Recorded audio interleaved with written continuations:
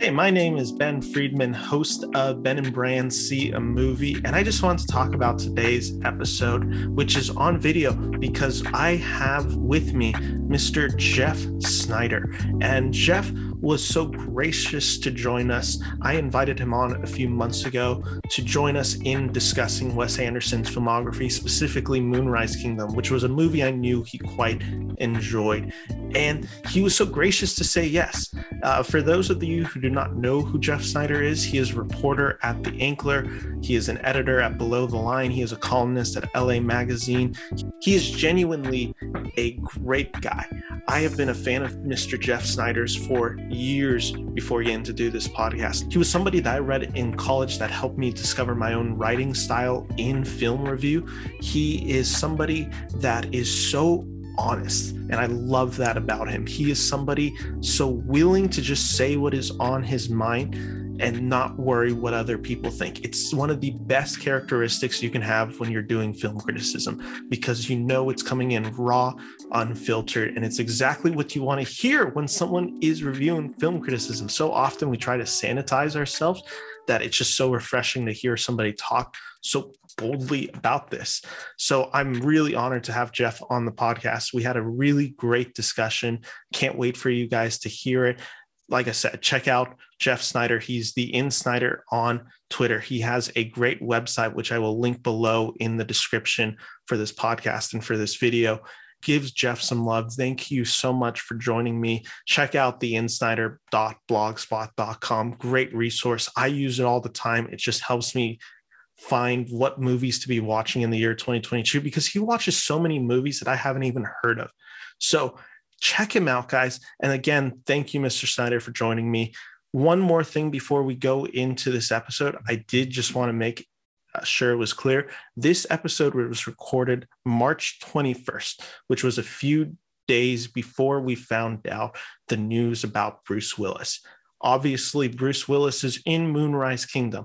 And while we are very praising of Bruce Willis, I just want to make sure that when we talk about him and we talk about his career, at the time, me and Sneider were not aware of what was going on. That news broke about a week after it recorded. So I did just want to say that please do realize that when we discuss Mr. Willis, his career and his role in this movie, we are discussing it about a week before all of that. So much love to Bruce Willis, what he is going through right now. I cannot imagine. You are so beloved by many. You are a great actor, and you are in the MVP Hall of Fame of the actors. So we thank you for all your work there. But yeah, just wanted to put that preface out there before we started. And with that all said, I'm going to throw it over to myself and Jeff. So thank you, guys. I hope you enjoy.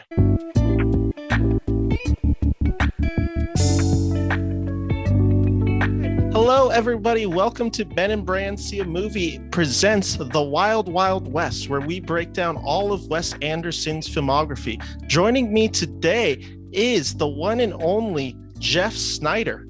Jeff, how are you today? I'm good. I'm doing better than Bran, I've heard. Yes, Branson is out for a little bit. He'll be back soon, hopefully, but for the time being, Jeff is joining me to co-host this episode. He's no longer a guest. I promoted him as a co-host. Yeah, really. Look at that. I just got a promotion in the last few minutes. Sorry, Bran. It's now the Ben and Jeff show. Sir, I am really excited to talk to you. When I was corresponding with you, I told you when I was in college, the articles that I would read when studying writing, journalism, and all that, you were one of the guys I'd read just because of how influential, and your honesty is just superb. I've never seen a guy who just cuts straight through all the BS and goes for it. That certainly made me abrasive in some corners of the internet, but yeah, but there's a lot that I don't know about a lot. But when it comes to watching movies, I'm not going to let someone else, pretend to be the expert. Okay. I've been doing this a long time, seen a lot of movies, and I'm excited to talk about this one with you. Yeah, and speaking of which, I always find it so interesting to talk to my guests to see where their love of movie begins. So where for you do you remember film playing a significant part of your childhood? It's a good question. I mean, God, I'd say like the earliest movies that I can remember seeing are like An American Tail when I was like really, really young, and Mm. then maybe like Nine Inch Nails, Teenage Mutant Ninja Turtles, Mhm. and Ghostbusters 2. So I would say around like 89, 90 is when Yeah. I remember sort of starting to really like movies. But I'd say I fell in love with movies watching horror movies. Mhm. That like it was you tell me something that I can't do, and I'm gonna try to do it, right? That's Mhm. just kind of natural human behavior. And so, yeah, these super violent, gory horror movies, whether it was Chucky or Freddy or Jason or whatever it was, I mean, it was the perfect time for someone like myself. Like I probably watched Freddy's Dead when I, like 7 or 8 years old. And so I just love that stuff. I loved the feeling of being scared. I loved scaring my younger brothers eventually. And I think that is how I eventually fell in love with movies. I'm sure that made you the popular brother in the household, scaring your brothers. Right. Dude, I was bad. I used to, with my youngest brother, Jordan, I used to hide in his closet at night and pop out when he was like starting to fall asleep. And I either had a Freddy mask or I'd call myself the Night Stalker, which was like, I don't even know who the Night Stalker was back then. Right. It's just like a badass name. But yeah, I'd say it rubbed off on me in maybe a couple of creepy ways, but Was that always your avenue horror, but specifically like slasher, like Freddy, Halloween, Friday the 13th? Was that always your preferred genre within horror, not maybe the mythological versions? Yes, I would say so. I definitely gravitated to the slashers and serial killers and that kind of stuff. And I still do to this day. I still, those are I watch the true crime documentaries and I read crime books and detective fiction. And I don't know, I've always had that dark sensibility, I suppose. Which is, speaking of which, is the reason I ended up seeing X this weekend, was because of all the rave reviews I heard from you, from Perry, from really everyone on Twitter who I loved it.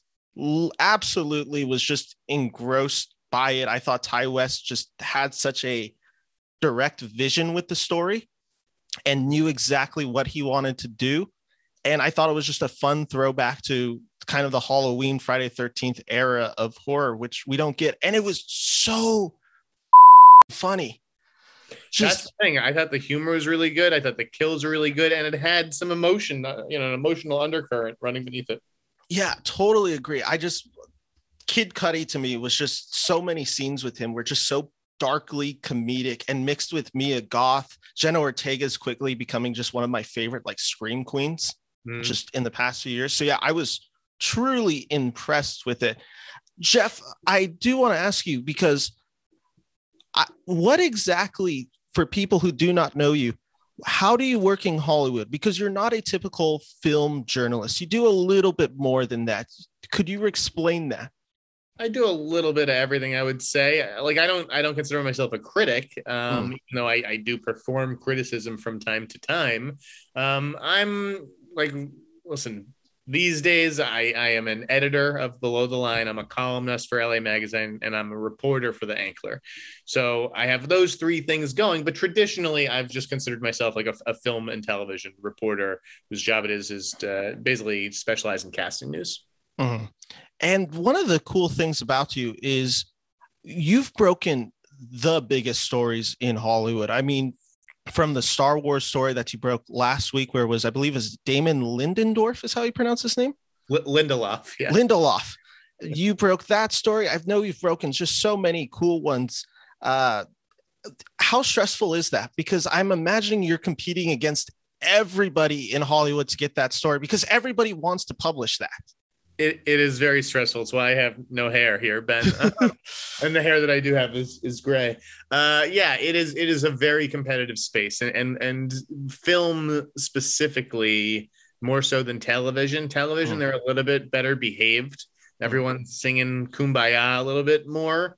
There's like the Television Critics Association, or and then that's more like reporters and whatnot. But yeah, film is the wild, wild west, man. We are vicious. And we don't really spare each other's feelings. And I mean, listen, at the end of the day, we can still be friends. I'd like to think for the most part.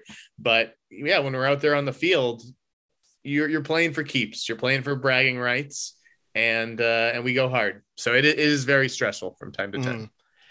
Yeah, the things that you break with the speed, because sometimes you see it where you're getting the scoop about like 5 minutes before another guy tweets it out. So I'm just like, every time I'm just like, gosh, that's just like, you got to be going so quick. And I know, because I have friends who work in the agency as well, who they'll be telling me stuff on that. And I'm just like, wow, it's just like, because I know also you have to play not kind, but you have to play along with the publicist a lot of the time, which is an aspect of the job that if you've never done that work, you don't know how annoying it can be at times. It's very tricky. You have to find the proper balance, and you have to walk a fine line because, yeah, you want to have a good relationship with these publicists and these companies because not only do you want to, have a good rapport with them, but you want to get invited to the screenings and the parties and the events. I mean, those are the perks of this job, right? But at the end of the day, you can't let those perks blind you to what the job is, which is holding these people accountable and speaking truth to power. And so, yeah, there are times when you have to, go against a publicist's wishes and say, no, I have this, I'm going with it, whether you like it or not, whether someone else was holding, I don't care. This is news and it's happening right now. Yeah. And one of the things but Ben, real quickly, feel free to introduce me to some of your young friends in the agencies, because I did all the breakfasts and the drinks and all this stuff when I was a young reporter, and now I'm older, and the people my age are making movies, right? They're not they don't have time to pay attention to everything that's happening, right? Because they're busy with their own projects. So I need to meet these young people, these young assistants and whatnot. So if you know anybody that I should meet, you let me know. I will tell you off air, because I get stuff from them that I don't want to ruin that relationship either. Of course, off the air. One of the sites that you didn't mention that you work for, and I think it's one of the most valuable movie sites online, is just the Sneider blog post. Thank you for saying that. I reference it all of the time because I don't agree with a good chunk of your opinions, maybe like 50% of the time. But here's what I will say. When you put a movie in the good/best of the year category, it automatically hits my radar. I saw Coda. I was planning on seeing it already, but after I was listening to you, others rave about it, that quickly went from, okay, I'm going to watch it before the Oscars to, I'm going to make sure I get it done before 2021 ends, and absolutely loved it. And with that said, I did not listen to you on The Power of the Dog and absolutely hated it.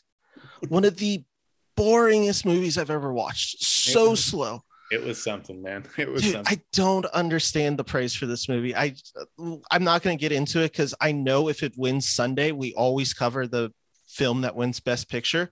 Right. And I'm just dreading it because I don't want to rewatch it. I promise you won't have to. I really feel very, very confident in that. You don't understand. There's nothing I would rather do than not watch that movie again.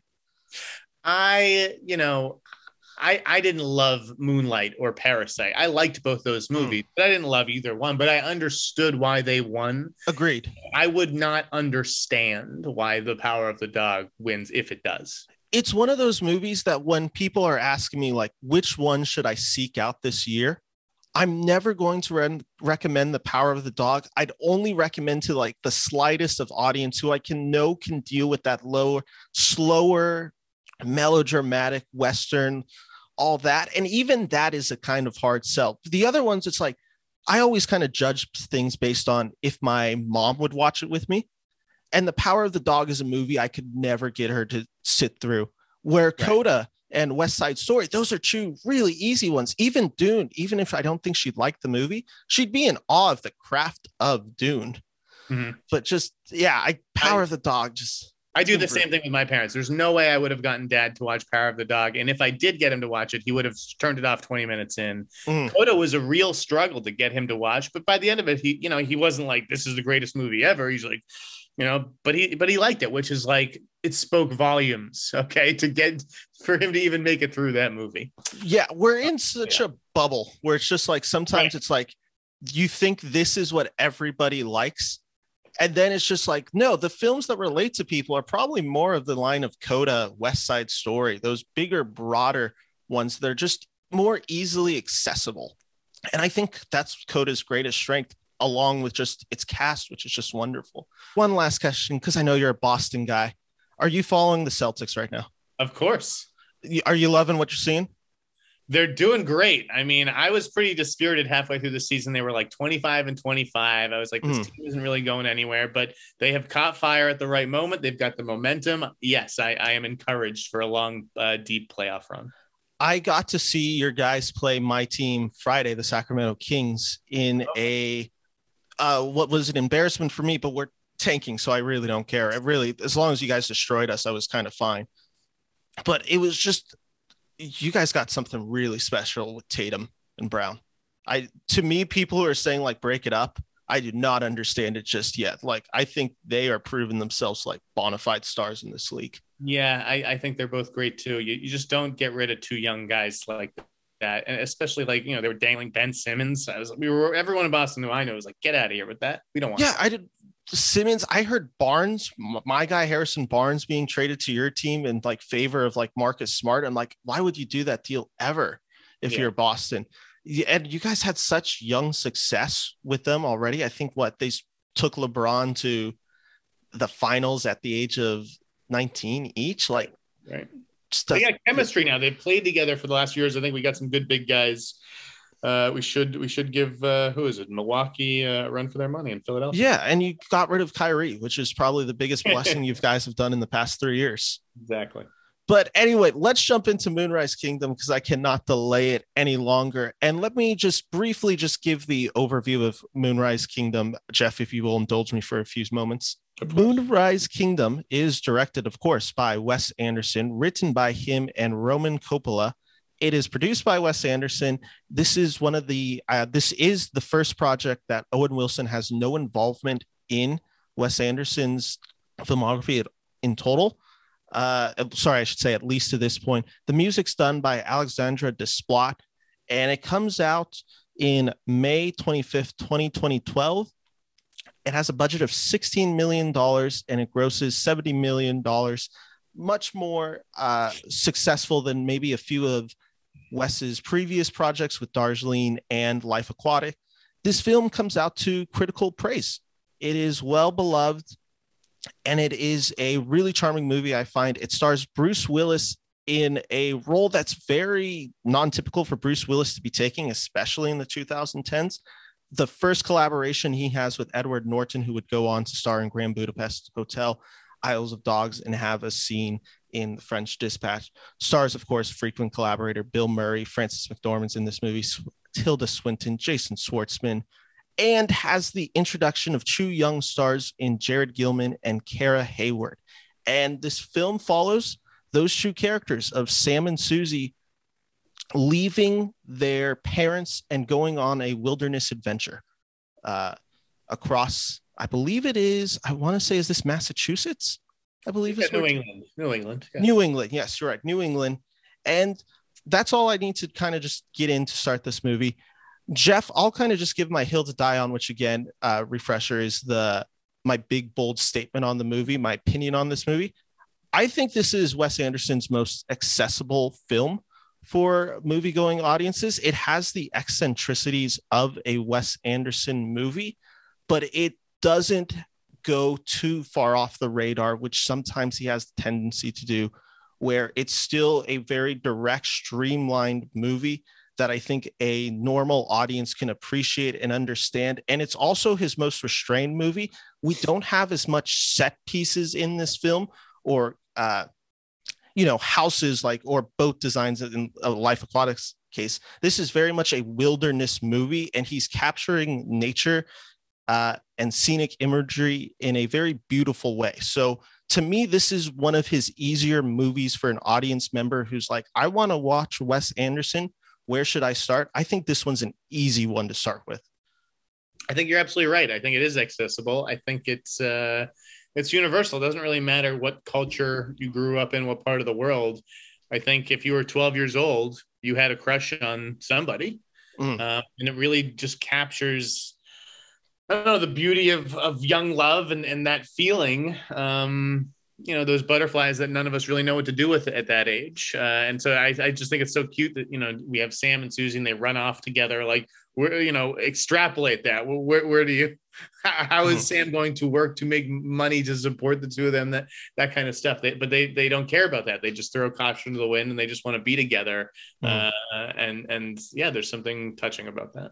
Yeah, I agree. And with that said, I think the element of that relationship that works so well to me is Wes Anderson never just portrays them as kids, like just in love. He gives them the respect to be their own characters, and he doesn't talk down to them ever within the film. So it allows these characters to feel completely fleshed out. They just so happen to be 12-year-old kids, which I think is a really beautiful story, because I think often what happens is there's a lot of times there's something more to their story, or it's really a story focused on the adults looking down on the kids. This one is the kids' story. Right. It's from their perspective. Yeah, I mean, there's just something very romantic about it. Maybe it's the dancing to French music on the beach in your underwear kind of thing. I think also being a shorter Jewish guy, something about like, she looks so much older than him and more mature. And he's working so hard to like be masculine, and prove his worth to her. I don't know. It foreshadows what it's going to be like 6 years later, when they're both 18 and really entering the dating world and whatnot. As somebody who grew up also a young Jewish boy in Cub Scouts, this movie does also feel very familiar, where they get some of the eccentricities of Cub Scouts and Boy Scouts down to a T, even with just some of the weird leaders you see in there, where you're just like, these are the ones responsible for for children. They do that really well. I just want to start this movie where it all begins, where it's these two characters running off, and we're slowly introduced to each character. The character for me because I haven't rewatched this movie. This film comes out in 2012. So I can't believe it's been a decade, by the way. Yeah. I'm 13 when that movie comes out, and I'm seeing it. I remember seeing it in the theaters, because this is at the time where I'm now starting to just watch any movie that I'm hearing good reviews on. And my parents never cared what movie I saw. So I was seeing, from G to R, basically just without any rebuke. And this one I remember hearing about in the Sacramento Bee. Was this movie is really delightful, really good. And I remember seeing this movie, and it's my first real introduction to Wes Anderson. I had seen Fantastic Mr. Fox before, but this is, I think, where I literally learned who Wes Anderson is and why he was a special filmmaker. And it also, the reason that it sold me is because at this time, Edward Norton is like quickly becoming my favorite actor to watch. I mean, after Fight Club, of course, The Incredible Hulk for me as a kid was my introduction to him. But just after all those works, I had just seen the movie that he does with Richard Gere, which I'm blanking on the name of. Yes, Primal Fear. So I'm like getting into him pretty heavily. And this film starts with him, and he's my favorite character in the film pretty easily. Every beat of comedy they do with him in this movie is, to me, flawless. Just from the introduction of him walking. Yes. It's such a great character introduction with great character beats that gets you the oddness of this character and a little bit of maybe even the just patheticness of this character. This guy who sees himself as a Boy Scout leader first and then math teacher second. It just gets into this world of like, who is this guy? And it shows you what allows, I guess, Sam to be the character that he is, that he has this relationship with a scoutmaster like this, who is so bizarre. I went to Jewish summer camp for 12 years, and I was a camp counselor. And so part of me could relate to this character a little bit. I think we were very, very different and led the kids very, very differently. But yeah, there's always something hilarious about Norton. Like there's this, even in Fight Club, which I suppose is a satire anyways, but like there's something funny about him when he's kicking his own ass in his office in his boss's office or whatever. I think Norton is great in this. Would I call him my favorite character? he's up there. He's definitely top 3. And this is like probably a top 3 Wes Anderson movie for me, I think. I would agree. This is definitely in my top 3. I think for me, it's definitely Royal Tenenbaums and this movie are there. The third one I'd have to think about. It'd probably be Fantastic or Grand Budapest. I was not a fan of French Dispatch. I hated it. Yeah, not in the slightest. That's the last film we're talking about. I'm a dreading it. Guy, though. I do like Darjeeling a lot. It's the one movie now I have not seen from him. We're covering it Friday for the show, so I'm like watching it this week. Shoot me an email, let me know what you think, because that one with 3 brothers, I love that. Yeah, for sure. That's, like I said, the one that I haven't been seeing, and it's the one that I've now just been, because I've had a few people have told me Darjeeling is the one that like resonates with me emotionally. Yes, out of all of his ones. I think it is most emotional. Yeah, so I'm really excited to watch that. I think that point you make about Edward Norton being so funny, it's also based on who we know Edward Norton to be as a public figure, with maybe some of the stories that we have heard about him. And that's not me judging or putting anything on him. It's just he has a certain reputation in Hollywood for maybe not being the easiest guy to work with. So it's so funny to see him being willing to make fun of himself, and not necessarily make fun of the persona of Edward Norton himself, but just being able to make his character a joke. It's funny. Norton definitely did have that reputation, but I don't know that he has it like anymore. That really does seem to have stuck to him. And I think, listen, any big star in Hollywood, you're going to not only want creative control, but they give you creative control to some extent, right? You're like the buck stops with you, even though you're not the director. You almost start to think, I understand why he got that reputation, but I don't know if it's deserved anymore. I don't think it is either. And Birdman, to me, kind of represented him acknowledging that past reputation of him and maybe growing above it to a degree, because that's a very self-referential role that he takes in Birdman. But yeah, he is, to me, every little decision he makes, it just adds so much to this world. And it's also just maybe one of the last great Bruce Willis performances that we get recently. I mean, I'm a fan of Glass, and I think he's good in the movie, but he certainly hasn't delivered that type of performance often, definitely in the latter half of his career. Yeah, no, he is really good. This is what happens when you step outside your comfort zone and you allow yourself to play against type with a director whose sensibilities you may not have had the chance to work with before. Like I don't think Bruce Willis has worked with anyone like Wes Anderson, really, and Wes gave him a chance to do something different, and I think it paid off. Bruce Willis, Die Hard is one of my favorite action movies. Like I own basically every Bruce Willis film, from his TV show Moonlighting up until I think A Good Day to Die Hard is when I finally was just like, I can't buy every movie he comes out in anymore. So you've seen Color of Night, Ben? Which one is that? Color of Night?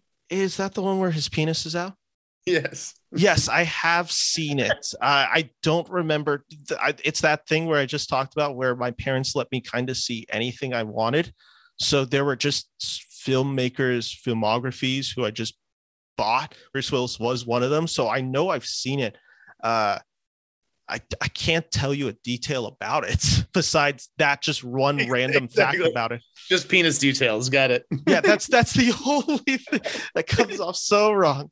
That's the only factor of that movie that I remember. Go back and watch that one, all right? Because that's a guilty pleasure of mine. Guilty pleasure? Yeah, I'll have to check it out again. What I love what this movie starts off with is this relationship, because Wes Anderson definitely has a tendency to explore what he knows. And I like it when a director gets to make a filmography and movies based on something that he's lived through or knows. And for him, that's troubled childhood / parents of divorce, or parents who are, their marriage is on the rocks. And that's something he explores in Royal Tenenbaums and Life Aquatic, and this one as well. And what it does for me is it allows us to kind of see Wes Anderson progress as a director from where he starts, where I think this one has some of the softer moments in it with the parents. I think maybe even a decade before, the character of Frances McDormand's character would have been maybe a little bit harsher and maybe just a little bit more, not evil, because I don't think he's ever just truly made an evil mother in a film, but definitely way more cruel, it feels like, to the character of Susie. That's not what she is in this movie. And I just like to see how that basically from where we get oh my gosh, Ethelene Tenenbaum in Royal Tenenbaums to where we get to see Frances McDormand perform in there. I think there's a really beautiful arc of you getting to see a director come to terms with maybe not necessarily trauma,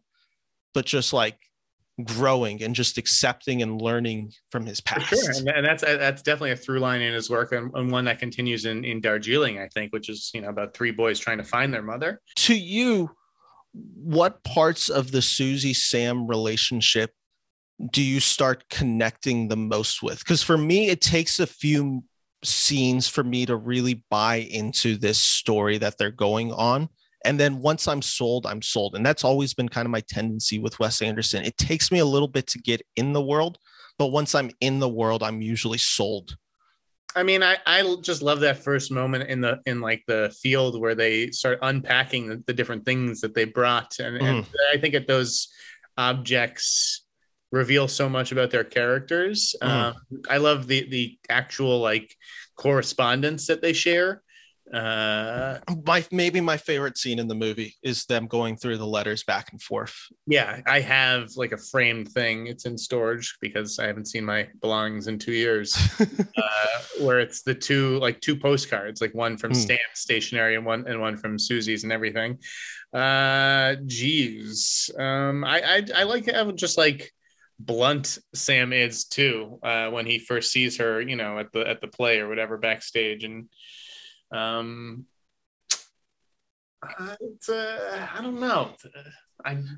I don't know exactly when the moment is. I guess when she defends him too, right? When she takes out the scissors and defends him against Redford and the other scouts. You start to, because like it's always a little bit kind of more one-sided. I think that he's maybe more into her than she's into him, but then she proves herself as a girl. He, as an actor, and I want to make sure I get his name right, so I'm pulling it up right now. I had it written down. Jared Gilman. He is so charismatic for a person who this is his first screen performance. And what I think that I liked about him so much was just what you talk about, that honesty, but just also an ability to, I think, sometimes he just gets to say Wes Anderson lines. And for some actors, that's a really hard thing to accomplish. For him, it kind of just comes through seamlessly. He was a find for sure. You kind of look like. Thank you. I thank you. That's the biggest compliment I think I've ever received on the show, that I look like a 12-year-old boy.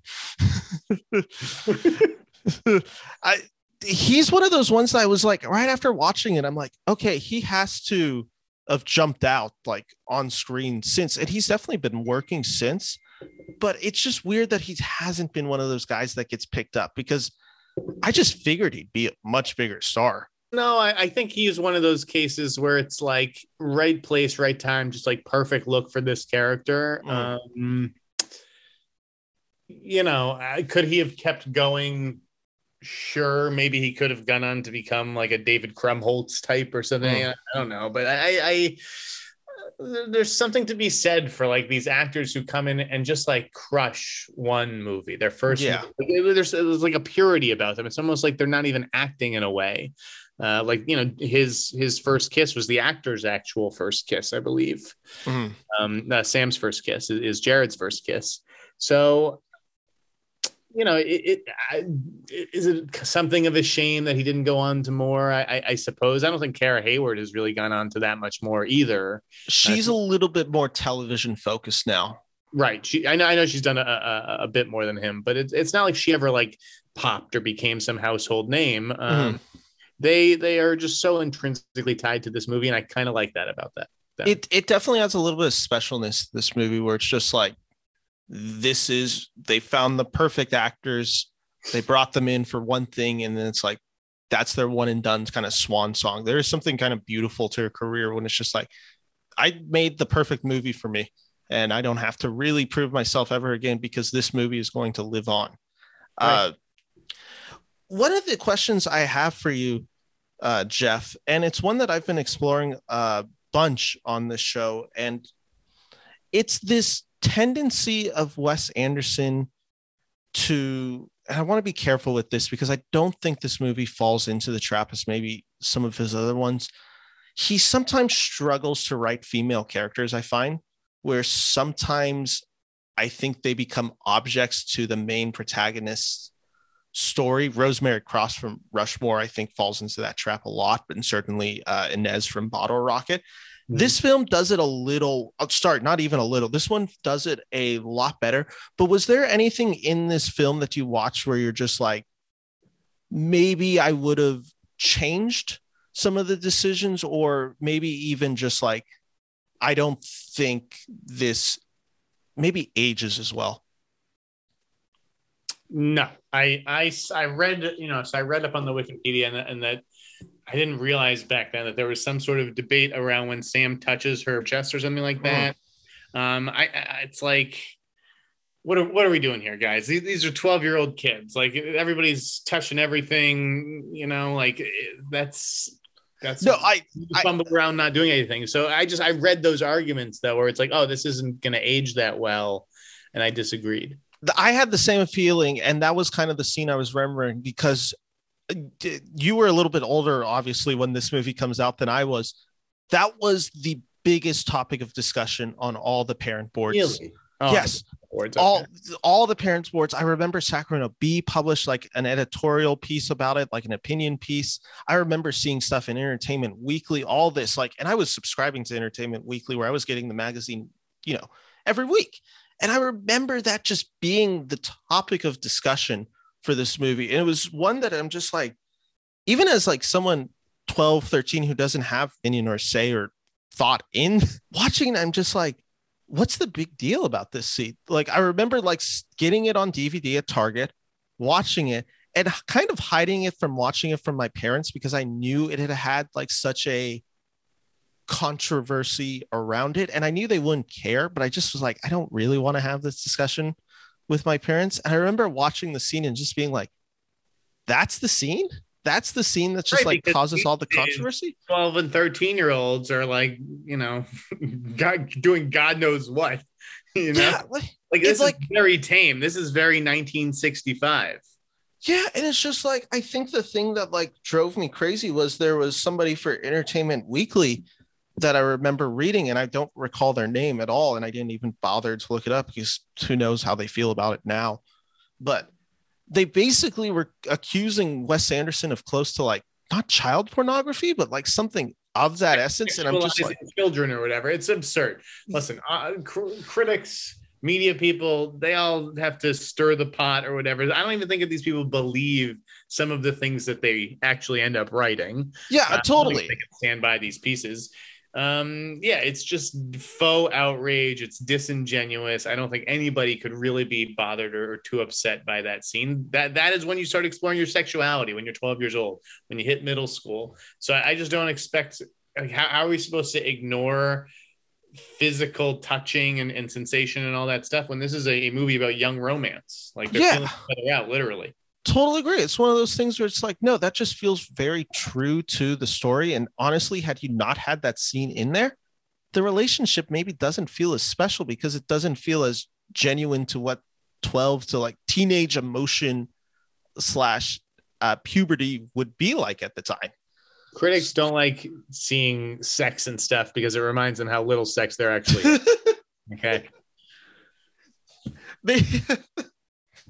That is my theory. It's why they didn't like this Ben Affleck Ana de Armas movie either, Deepwater. Like, I still need to see it. Is it worth it to watch?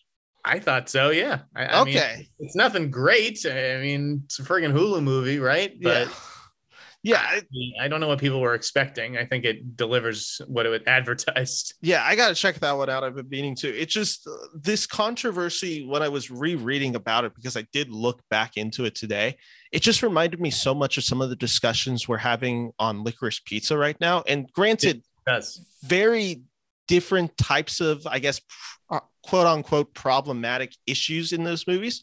But like to me, it's just like, yeah, a film's supposed to be problematic. It's supposed to be provocative. Like you Right. don't like, I don't know. It's like, yeah, 1525. That's not like, it's not condoning the relationship. It's just sincerely saying like, this is just what the happened in the 1970s. If you want a safe space, stay in your bedroom, okay? The movie theater is not a safe space for people. Yeah. And it drives me crazy when we have these discussions, because it's just like, can we not make something provocative or just that challenges audiences anymore? Just Going back to like the Susie of it all, you probably brushed up on the Wikipedia like I did or whatnot, but I do think it was interesting that Kara Hayward sort of approached the character like a young Margot Tenenbaum.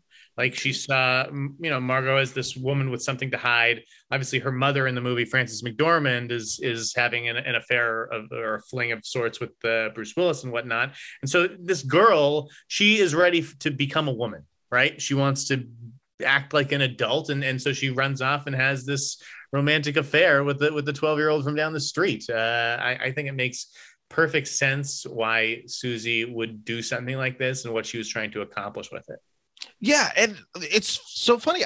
I missed that part in the Wikipedia where she says she bases it off Gwyneth Paltrow, but that was going to be the point I brought up to you. She reminded me so much of a young Gwyneth Paltrow. The eyes and everything. It's the look, and I think that's such a great little nod for Wes Anderson, where it's like that's for the fans right there, where it's just like, oh, like this is supposed to remind you a little bit of Royal Tenenbaums, and maybe just subconsciously draw some of those emotions to those characters, where it allows that character to feel more lived in and special for me. What do you think, sir, of the choice? Sorry, not the choice. The actual filmmaking aspect that Wes Anderson brings into this movie, because I already mentioned it. To me, this is a very, what's the word for it? This is a film that doesn't look like quite any other Wes Anderson film, solely because it doesn't use these big set pieces. It's almost all entirely shot in nature. Did you think he was able to accomplish that in a really special way? I think you're absolutely right that it does feel different. I mean, I don't know, like, with the production design of the Budapest Hotel and then the Indian stuff in Darjeeling, like his movies do tend to take on their own personality. I don't think everything there looks the same. Even Life Aquatic with the ocean and everything. You're right though. They're out in the woods. It's like a Cub Scout movie. And it's bright and very like yellow is the color that I associate with this movie. Maybe it's the font. Maybe it's the tents. But I think this movie has a very specific color palette and design that I appreciate. And it does feel a little bit more open, and like you can breathe like you're in nature, as opposed to some of Wes's other movies, which feel very production design and every little piece of the frame is composed perfectly. Like you can't do that in nature, right? That's what I love about it, is that detail that you mentioned right there, where it's just like everything's very open. Because specifically, I think what happens to Wes after it, and I'm a fan of Grand Budapest Hotel. What does specifically seem to come of this movie is we're getting to the point of just such large ensembles with Wes, where it's just like he packs everybody in it, and I'm gravitating away from those. I've noticed, even like Grand Budapest, which again I noticed it happens a little bit too much, and everything's just so specific with the set design and every little detail and making everything so eccentric and lived in, that I'm just like, maybe he loses a little bit of the story. That was personally, like I said, Grand Budapest maybe has hints of it. French Dispatch, I'm just like, this is somebody who wasn't told no and needed an editor to just say, no, this is not a good idea. Right. Moonrise to me kind of represents this nice transition point where we're getting to see a little bit of a larger ensemble cast with him, with a little bit even bigger famous actors than maybe typically seen. But it's also the nice reminiscence of, I think, some of his earlier films like Rushmore, Bottle Rocket, where it's just a very small scale story. Right. It is a smaller story. I feel like he Royal Tenenbaums was a fairly, big name cast with Ben Stiller and Gene Hackman and whatnot. But you're right. As his career has progressed, the casts just get bigger and bigger and starrier and starrier. And I don't know that necessarily, I think it sometimes does a disservice to him. I think he sometimes leans on the cast a little bit too much, as he did with French Dispatch. And it sort of takes the focus away from his creativity. Yeah, totally agree. And the actors become a crutch.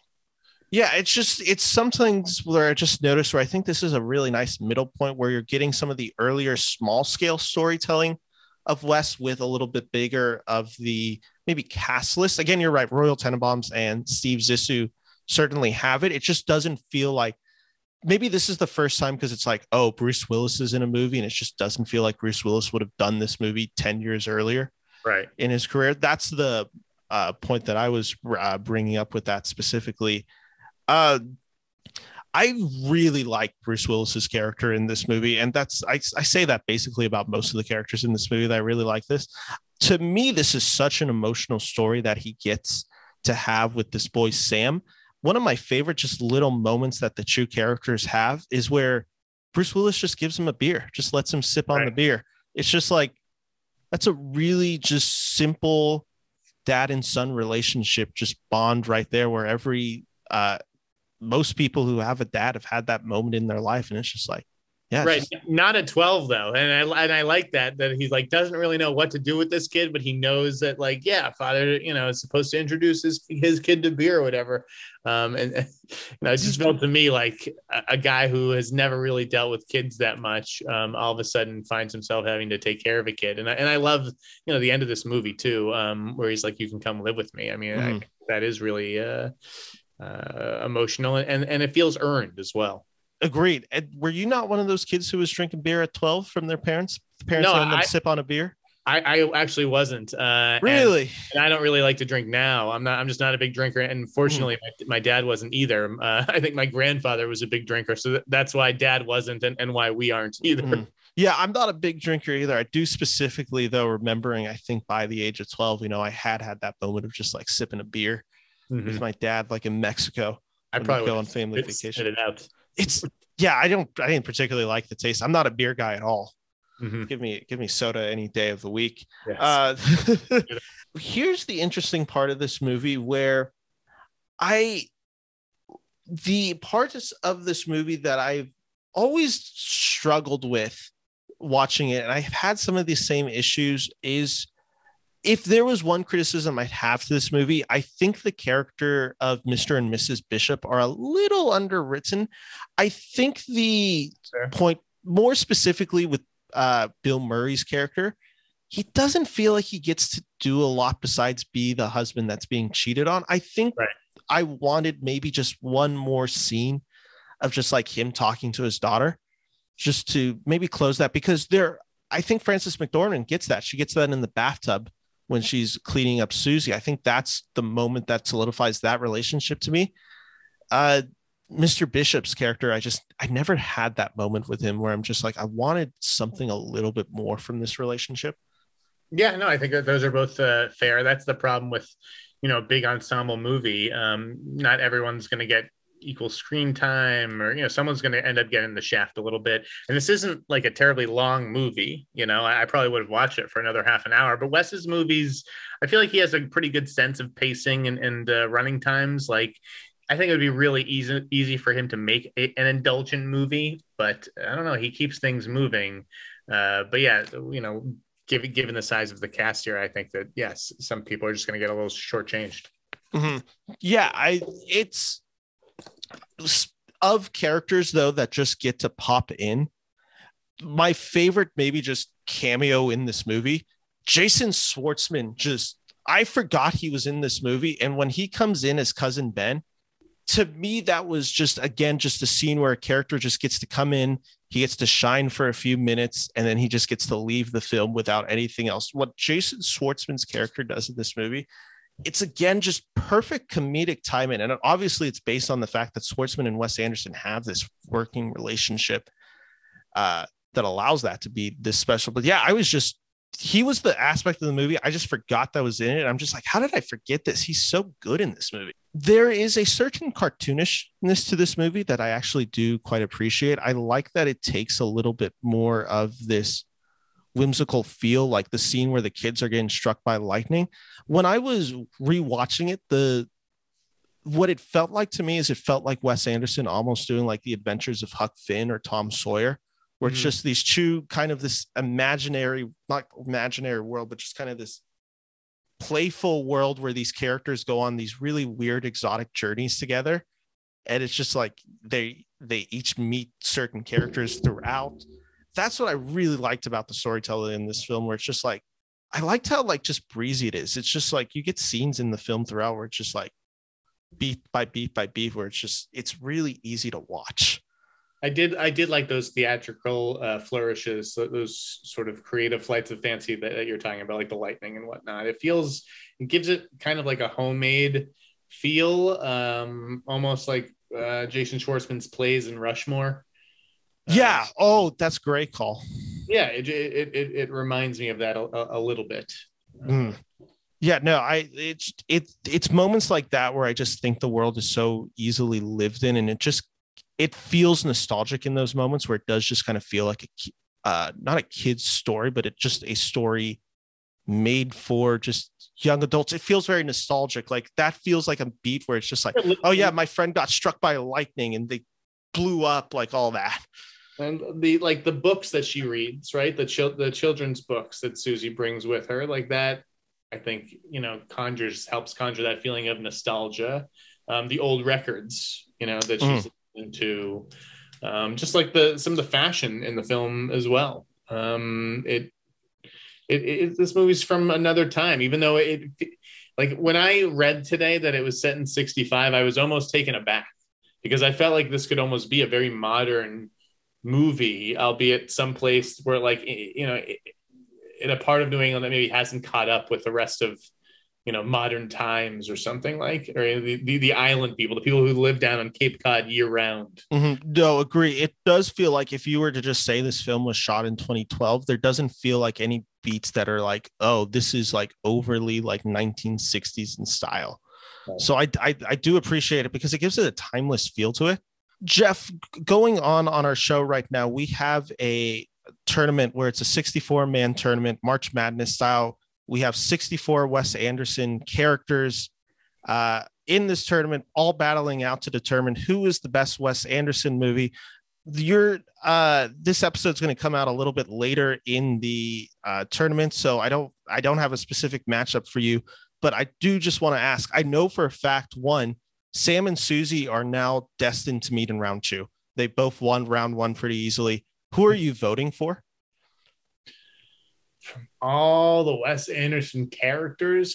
No, specifically for Sam versus Susie. That matchup, who do you get to the Sweet 16? Sam. You get Sam? Yeah. Okay. I'm leaning towards Susie, but it's like 51-49 for me. It was pretty cruel.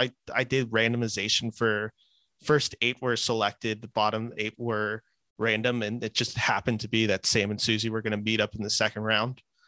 Funny. But yeah, is there any character in Moonrise Kingdom that you believe could maybe make a strong run, even like doesn't matter the matchup, just this character that you feel like has a really strong contention that just like you think the fans are going to gravitate towards them? Snoopy? Snoopy is not in the tournament. Honestly, I don't think so. You don't?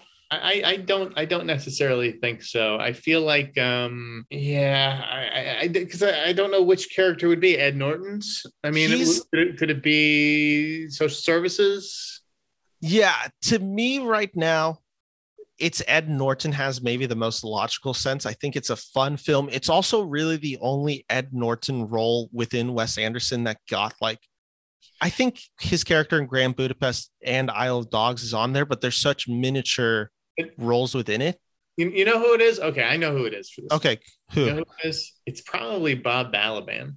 Can I tell you something shocking? He is not in the tournament. I mean, that's fair. He's the narrator. Like he doesn't. You don't really know much about him, right? He's narrating somebody else's story. But when I think about, like, there's something about a narrator that is very Wes Anderson, and to see him physically embodied, right? Because there's a narrator in Royal Tenenbaums, right? Alec Baldwin, yeah. You don't see him, right? We never see him. And right. I think same with Fantastic. Right. So to have an actual narrator who looks very distinct in the way that he's framed as well at the bottom of the frames and stuff, I feel like that may be the character who I pluck out of this movie and like put him in the Wes Anderson Hall of Fame. Mm-hmm. Yeah, for me, I think Ed Norton has that justification just solely because I could see fans just voting towards him, where it's just like, well, this is the one film he's being representative. This is the one that we're going to vote him in. He has this weird matchup at the first round where he's facing Rosemary Cross from Rushmore, which is so that's a weird one to get over because I actually feel like she could make it fairly far. But yeah, there's no Eli Cash in this movie, Ben. There's no Eli Cash. There is no Eli Cash. There is no Royal Tenenbaum. There's not even a Zero in this film. Right. Before we go and wrap up our discussion on Moonrise Kingdom, I always ask my guests favorite scene in the movie, just point blank. Favorite scene in the movie. It's probably something involving Redford and the Scouts. Is it that opening scene? I'm tempted to say the opening scene too. I'm not going with. Although I love Jason Schwartzman, so that cousin Ben stuff is also really good. The cousin Ben stuff. The marriage scene is so funny, like so underratedly funny in like Wes Anderson's career. I might have to go with that initial walkthrough through Camp Ivanhoe with the Scouts and everything, and just getting the lay of the land and seeing the different, how they live, who these kids are. I don't know. I had a blast with that. Yeah, it's a great scene. I am going the scene where it's the letters back and forth. I think it's just my favorite moment in the film, and it's one that I think solidifies both those characters for me. Jeff, that is our discussion on Moonrise Kingdom. Before we get to our debate question, was there anything you want to mention before we wrap up this on Moonrise? It's the floor is all yours. I don't think so. I just I think a big part of this movie is going to be like, when you first see it. So you were a little bit younger, and so maybe it had more of an impact. But I feel like, I don't know. I was 10 years older than you, and it worked its charms on me. It took me back to my middle school days, and I just think there is something very special about it. Yeah, it's interesting you say that, because for me, I was their age when I'm watching this movie. So for me, it's not even that like kind of feeling of nostalgia when I'm rewatching this movie. It is just simply like, oh yeah, like I remember this. Like when I watched this movie, I was living through this. Right. This is me now. Yeah. So that's like definitely like a cool thing to see in this movie. And with that, guys, we are wrapping up our discussion on Moonrise Kingdom and leading to my favorite part of the show, which we call the Great Debate. And this is where I have a question prep for Jeff. Jeff, did you prep a question for me? I didn't. I may have forgotten that part. I'm good at coming up with questions. That's my job. So give me the lay of the land one more time. So the Great Debate is, I have a question prep for you. And the guest has a question. We go out, we duke it, and we find out who has the better answer. We'll get responses back. Usually it's never me. So this is a question that I have an answer to already, or is like, here's how I'll lay it out. I'll just give you my question so you have an idea. All right. My question for you is, name a actor and an actress who have not worked with Wes Anderson that you would like to see. I did do that. Okay. In fact, I wrote it down. Okay. Name an actor or actress. So I'm answering this, or I'm asking you, or I see. This is just your question to me. Yeah, this is my question. I have an answer for it as well, but I'll let you start off with because you prepared this. I have a few. Okay, go for it because I have a few as well. The first one, I'm gonna have Tom Cruise switching from Paul Thomas Anderson Magnolia to coming into and to do a Wes Anderson movie. I would love to see Tom Cruise, and I would love to see Jake Gyllenhaal as well. Jake Gyllenhaal is a great pull. I think he would get it like Norton would. I agree.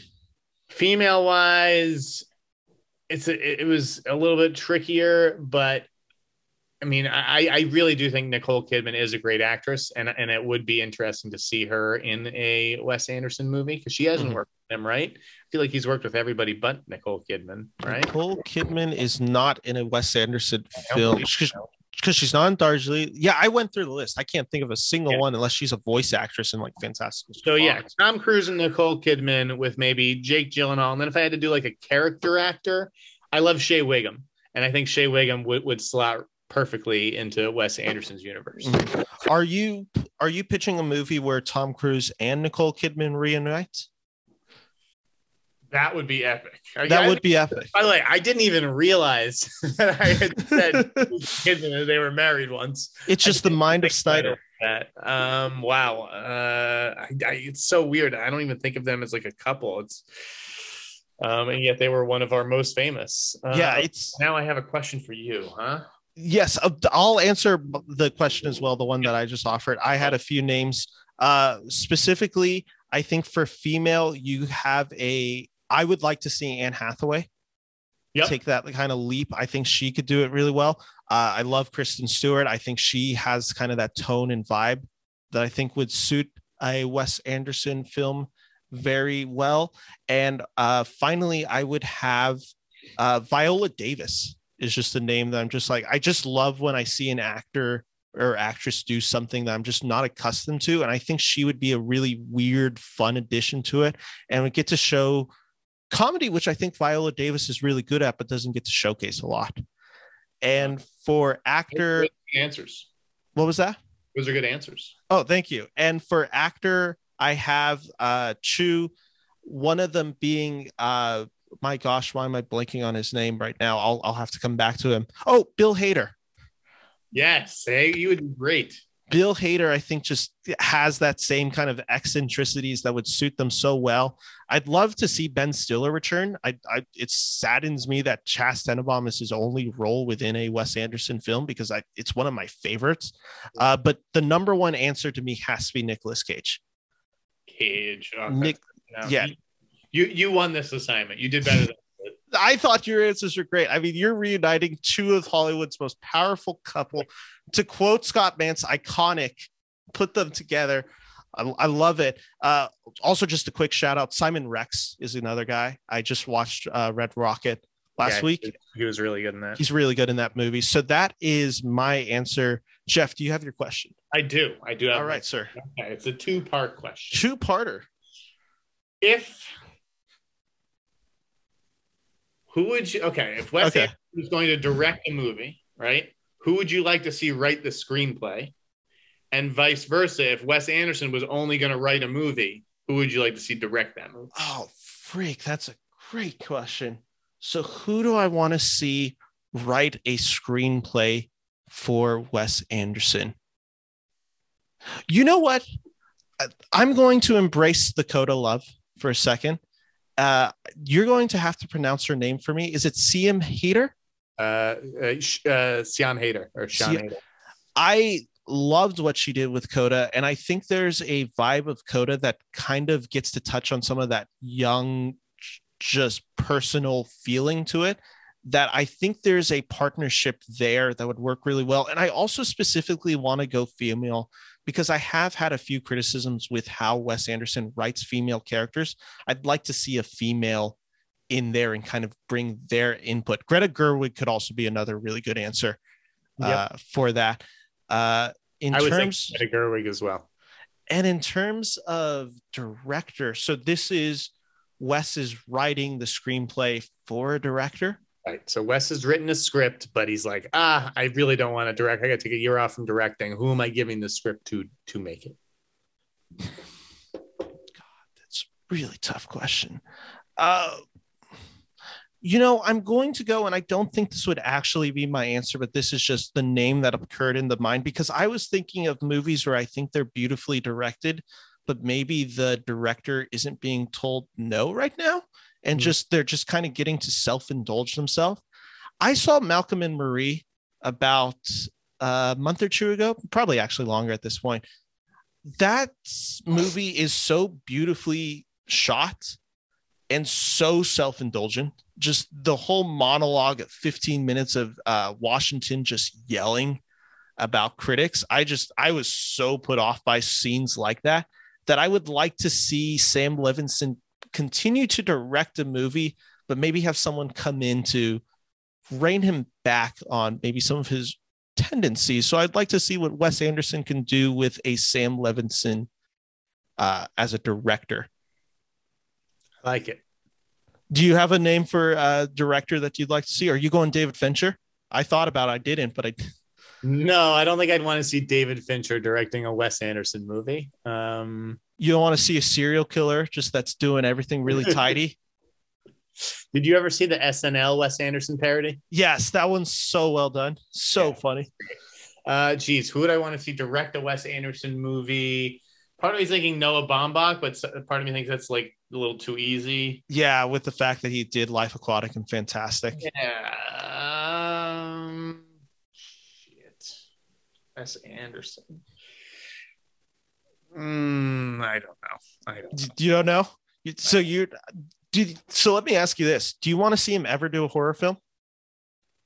Like Wes do like Scream 6, maybe not that film, but something like that, a Halloween, anything like that. You don't want to see Wes Anderson work in that slasher genre? No, I think of Wes Anderson as a comedy guy. And I don't need him to be making like Judd Apatow movies or whatever, but I think I'd like to, get a good natured movie, like once or every other year from him. I don't need him to go full like Oscar bait drama or even genre horror or anything like that. That's fair. There is a part of me that would be curious to see what a Wes Anderson horror film looks like. I threw out Scream just solely because I'm like, I wasn't the hugest fan of the recent Scream movie.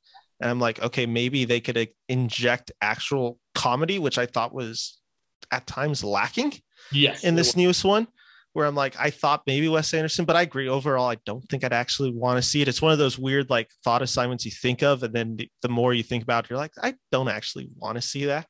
Yeah. But I fully agree. The one name that I could not remember, Jeff, that I did remember is John C. Reilly. I'd love to see John C. Reilly work with Wes. Are you watching Showtime right now? Yeah, Winning Time. They changed. Winning Time. Yes, it's. I've seen 8 episodes. It's great. Oh, okay. You saw all 8. I am on. Is it being released weekly or is it out all? Yeah, no, it's weekly, and I think that there's 10. So I haven't seen the whole show yet, but it's really very good. Yeah. Okay. I'm on episode 2 or 3 right now, and I'm definitely liking this more than I've liked some of the other Adam McKay's recent projects. But with that all said, Jeff, thank you so much for joining me on the show. I just want to give you a second to plug anything that you would like to, anything that you're working on, anything that you just want the people to know about. If you're an Academy voter, vote for Coda. No, I am writing for the Ankler these days. If you guys have some spare pocket change, please consider getting a subscription. We just dropped the news of when you'll be able to see the Avatar 2 trailer. BTLnews.com. That's the day job. Below the line, you'll see all kinds of fun interviews with artisans and the craftsmen who make all these movies that we love. And then my column over on LA Magazine, the Hollywood Heat Index, where I chronicle who's hot and who's not each week in the town. That's about it. The Sneider on Twitter. Thanks, guys. Yeah. Blogspot.com, which is a great resource. Thank you, Ben. That's really one of the nicest compliments I've heard, because I try to keep it very up to date. I keep it very meticulous, and I'm glad that you noticed and appreciate it. Listen, when I'm doing my own on my own website, I do the same thing on intothebeniverse.com, where I'm just like, I'm ranking it. And then when I was designing it like a year ago, I'm like, God damn it, I just stole Jeff's exact format. So I was just like, I was changing it around a little bit. It's a weird format. People, first of all, you got Letterboxd these days. Everybody's rating on a 5-star system, which it's groupthink. It would have Roger Ebert rolling in his grave. Okay. So I still do 4 stars, and I know that I categorize it into like standouts and good and guilty pleasures.